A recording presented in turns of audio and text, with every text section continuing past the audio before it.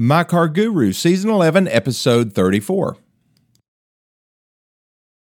Hello, folks, and welcome to another edition of My Car Guru. Boy, I stirred up a hornet's nest yesterday with my Facebook post, and it was basically the same thing as my radio show / podcast, where I was talking about my EV experience. And it's funny just to see the different opinions that people have. You can tell who the early adopters of EV technology are because they come running to the defense of the EV. And, they're not so much, really talking about the politics of it, which a lot of people get hung up on. Wouldn't you agree with that? A lot of people don't just, they don't want to drive an EV because that's what the current administration wants everybody to do. But the conversation pretty much centers around usability and whether or not it's really a practical thing for people to buy, and I get it. That's why I did my best to try to lay out some numbers and show what my real-world experience was. And it was fine. It was absolutely fine because I didn't outdrive the range on the electric vehicle. It wouldn't have been fine had I run out of juice in Abingdon, Virginia, because basically there was nowhere to get any kind of fast power. And you need fast power when you travel, right? So let's see what else is in the news. I was reading about VW. VW, you know what that stands for, right? Volkswagen, the people's car.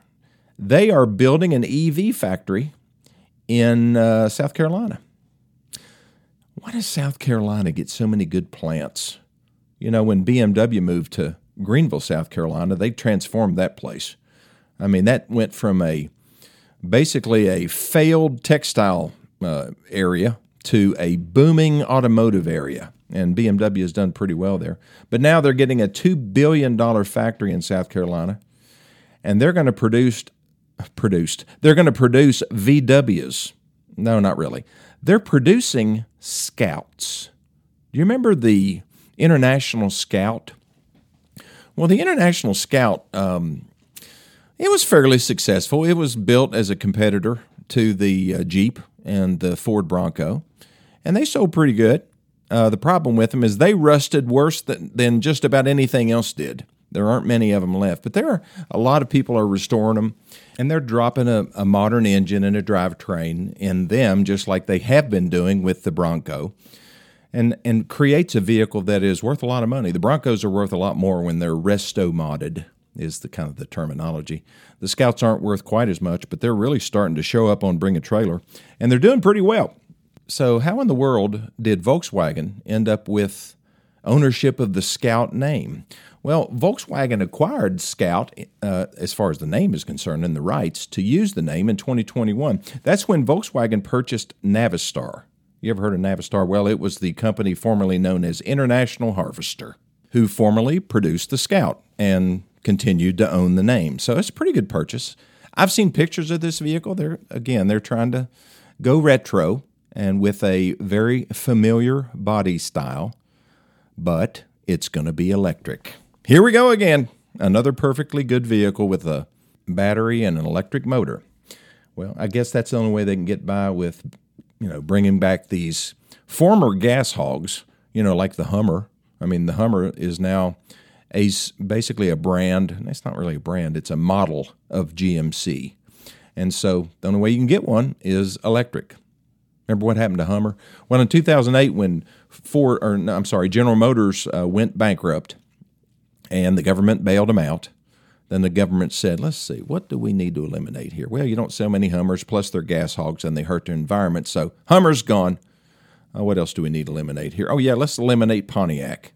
It's too sporty, and they have this performance image. Let's get rid of them too. Okay, we're done.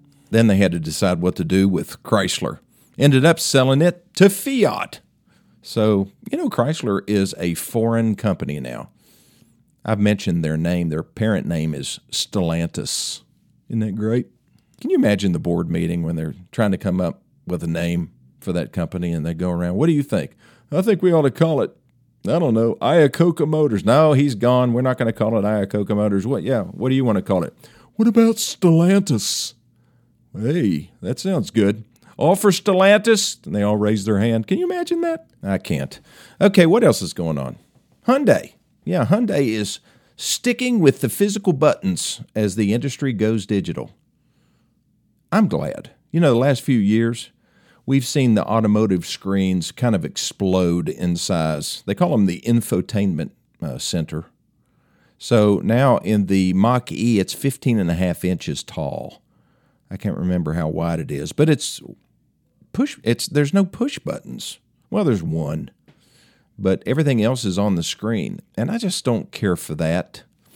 It works really well unless you're old and your fingers are wrinkled and your hands are cold, and then it doesn't work too good. So Hyundai is saying, okay, what we're going to do is go back to some buttons. Good for you, Hyundai. But, when you have the bigger screens, they have fewer and fewer physical controls. It's basically digital controls that are buried in menus. So you have to, punch this to get to that, to punch this to get to that. Well, they said that Hyundai purposefully puts physical controls in its vehicles as a safety measure against digital controls. I would have to agree with that.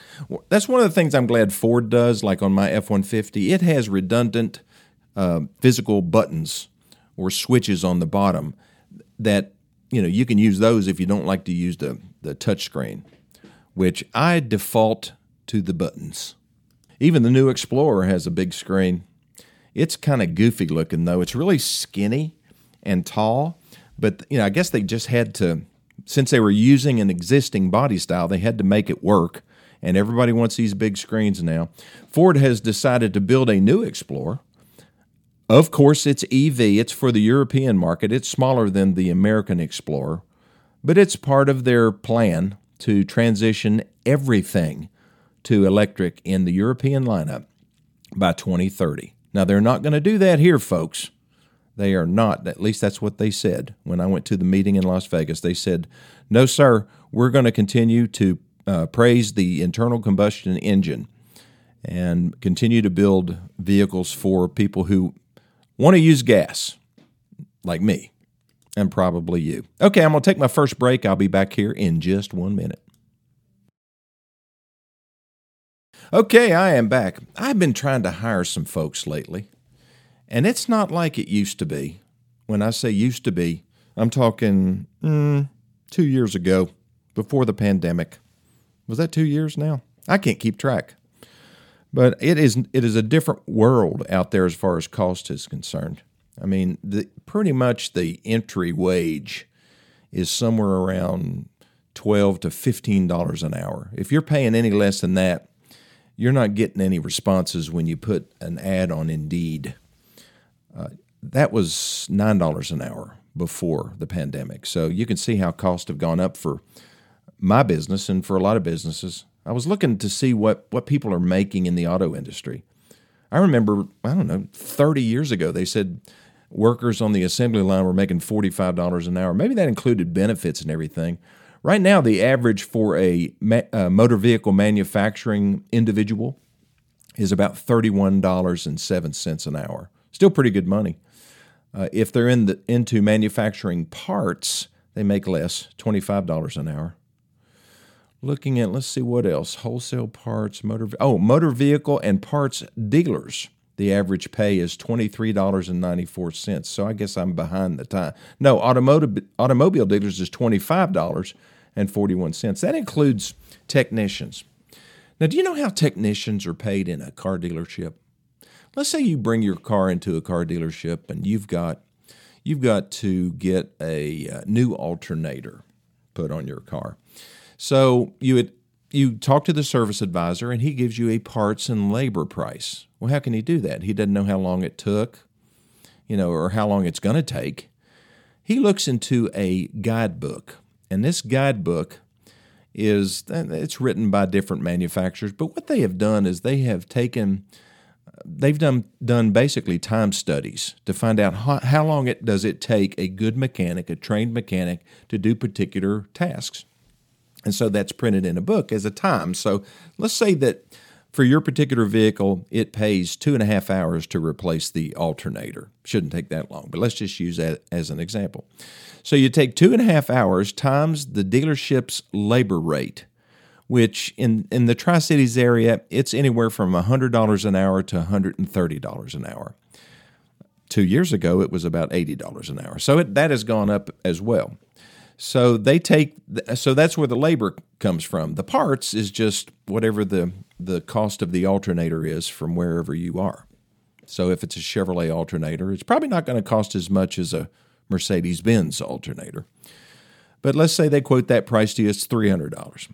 So now you've got 2.5 hours of labor plus $300 at, let's say it's $100 an hour, so that's $250. That's a pretty expensive repair. Well, how does the mechanic get paid for that? Well, he gets paid by that flat rate. Flat rate is what it's called, okay?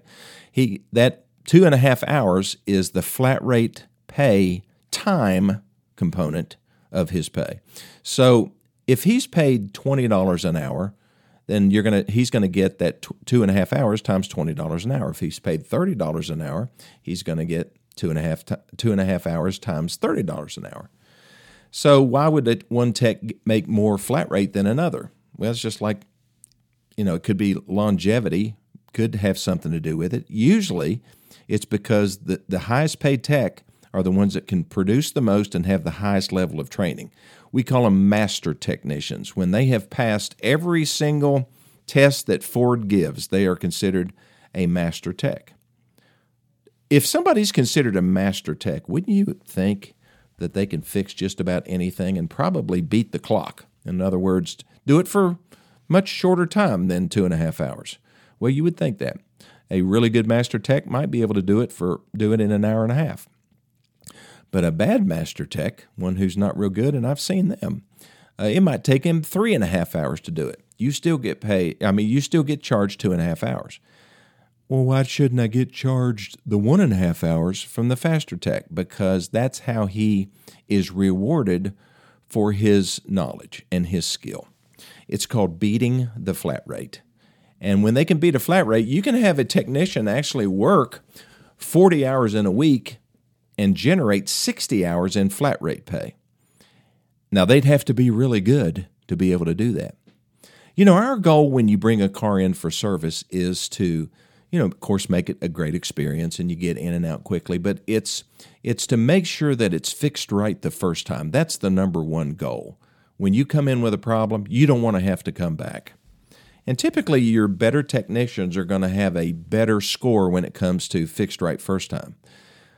So if you are having to take your car back a number of times to have the same problem fixed, one of the questions that I'd want to ask the service advisor or the service manager at that point, since you'd been back several times, is, who are you assigning this job to? Is this guy one of your master techs? Because why can't he fix this problem? And, it depends on where you are, what kind of answer you'll get. Now, you can get taken advantage of on the labor time if you're not knowledgeable about it. And who is? If you're just an average person that and you don't know that much about cars, how are you going to know whether or not they're overcharging you? Well, one thing you can do is before you leave the house, find out what the labor rate is at different shops and find out how many hours does it pay to replace an alternator. And then you can do the math yourself. And then ask them, do you have any special deals?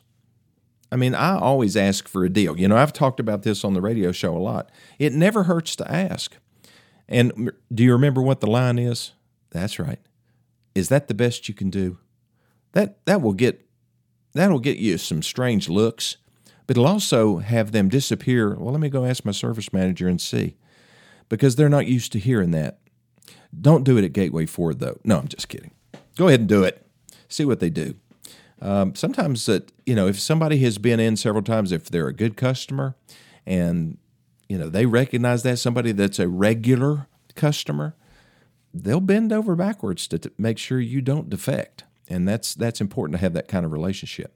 So that's how the technicians are paid in the shop. How are the service advisors paid? Well, a service advisor is two things. He's a consultant, and he's also a commissioned salesperson. in a lot of cases, not all cases, but they are paid based on what the dealership sells. So it's typically a sales number. It could be a gross profit number. Sometimes they get bonuses based on how many different operations that they sell, maybe flushes, which, I'm not a big fan of all flushes. There are some that I am. We'll talk about that on another show, and I've done it before many times. They may be paid for the number of front-end alignments that they sell and stuff like that. And sometimes, I guess you could go into a dealership and they're selling things that your car really doesn't need. If you feel that way, then you're probably at the wrong place.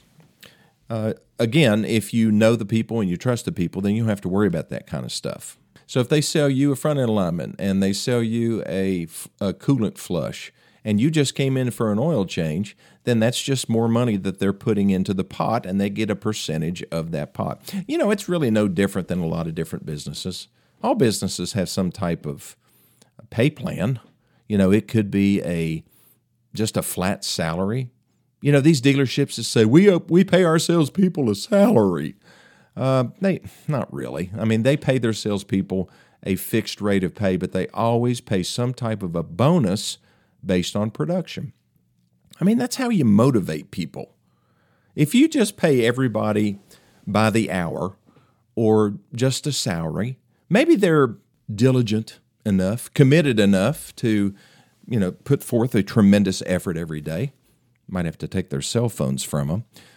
But, if you incentivize people, if you sell this many of these, you're going to get this bonus. If you sell this many more, you're going to get another bonus. That's how you encourage people to sell more stuff. Now, there's a downside of that also. And that's where the customer satisfaction scores come in. Every single customer that goes through a franchise dealership service department and a repair order is generated, they're going to get a survey. And if they feel like they were sold something or they weren't taken care of the way they should have been, then they have an opportunity to complain. Now, our service advisors are paid a bonus based on their customer satisfaction scores. And we want to make sure that they're doing a great job. And we can look at each individual one. And if there's 50 questions on that survey, we get to see the answers on every survey for every customer. Now, we really appreciate when somebody will fill out a survey, because if they won't, we can't fix what's broken. You understand what I'm saying? If some customers will just stop, walk into your office and tell you what happened and nicely complain. Others will rip your ears off. Still others won't say anything, and they'll go to their house and they'll wait for the survey to come, and then they'll get you then. Or they'll compliment you then. I found that people are more likely, if they're upset, they're more likely to fill out the survey. But if you really wow them, if you do a tremendous job, then they'll also take the time to reward you with a good survey. And sometimes you'll get reminded about the survey coming by both salespeople at the dealership and by service advisors at the dealership, because they want you to fill out the surveys. The more surveys they get, traditionally their customer satisfaction scores go up, because the satisfied people complete the surveys, not just the dissatisfied people. So if you go into a store and you end up getting a survey, fill it out, because it means a lot to them, especially if you're happy. If you're unhappy, give them a call and tell them what happened. I appreciate it when somebody tells me, because typically I will go straight to the people who broke the rule or didn't do what they were supposed to do and gently explain, and show them the letter or tell them precisely what the customer said and give them an opportunity to fix it. Now, if somebody, screws up 4 or 5 times in a row or 3 times in a row, depends on what it is, they may end up losing their job, but they should, as long as it's their fault. If we didn't train them, if we didn't educate them, then that's our fault. If we lower the standards and we don't stay on top of these people, then sometimes things will go downhill. Not sometimes, all the time it will. So we have to constantly test that. Sometimes we will have we'll pay companies or pay some of our customers to call the dealership and make an appointment, just so that we can see how easy or difficult the process is. how well are the calls being transferred and so forth. So, but we do appreciate the surveys, and so do the dealers that you're doing business with. Okay, I'll take my last break. I'll be back in just a minute. Okay, I'm back. Interest that we pay on loans is a measure of risk. If you need a good explanation of that, then you might need to talk to a banker. They charge people that are greater risk higher interest rates. If you're a good risk or a low risk, then you get the lowest interest rate. Somebody's paycheck should reflect their performance and how well they perform, how well they execute their job description. Do your employees have a job description? Do they know what they're responsible for doing? How often do you give people raises? And what are the bases for those pay increases? It should be something. It shouldn't be automatic. It shouldn't be just because they show up. People have to perform. That's why I would never want to run a union shop, because I think they get raises and they get additional pay whether they do better or not. I think it's all should be reward-based. If you have somebody that's doing a really good job, then they need to be rewarded. But they should kind of have a plan laid out in front of them. Don't you think? They should know, well, if I do a really good job and I hit this target, then my pay is going to be this when the year rolls around. People need to know what to expect. My biggest failures in business have been because I didn't communicate the standards often enough and effectively enough. Sometimes that is the reason why people don't perform, is because they just don't understand their job, or they don't think they're being rewarded for what they do. And so that conversation has to be held. And again, that's been one of my biggest errors over the years. I'm trying to remedy that. I'm teaching my young leaders in my business to communicate. And don't do an annual review. What a waste. Do a quarterly or a monthly sit down. Just let people know how they're doing and ask them, how are we doing for you? What kind of issues? And if you have problems with an employee, then deal with them when they happen. Don't wait. Can you imagine waiting a year to find out that you did something wrong and you never were able to correct it or to solve the problem? Makes no sense to me. Okay, well, thanks for listening to this edition of My Car Guru. I'll talk to you tomorrow.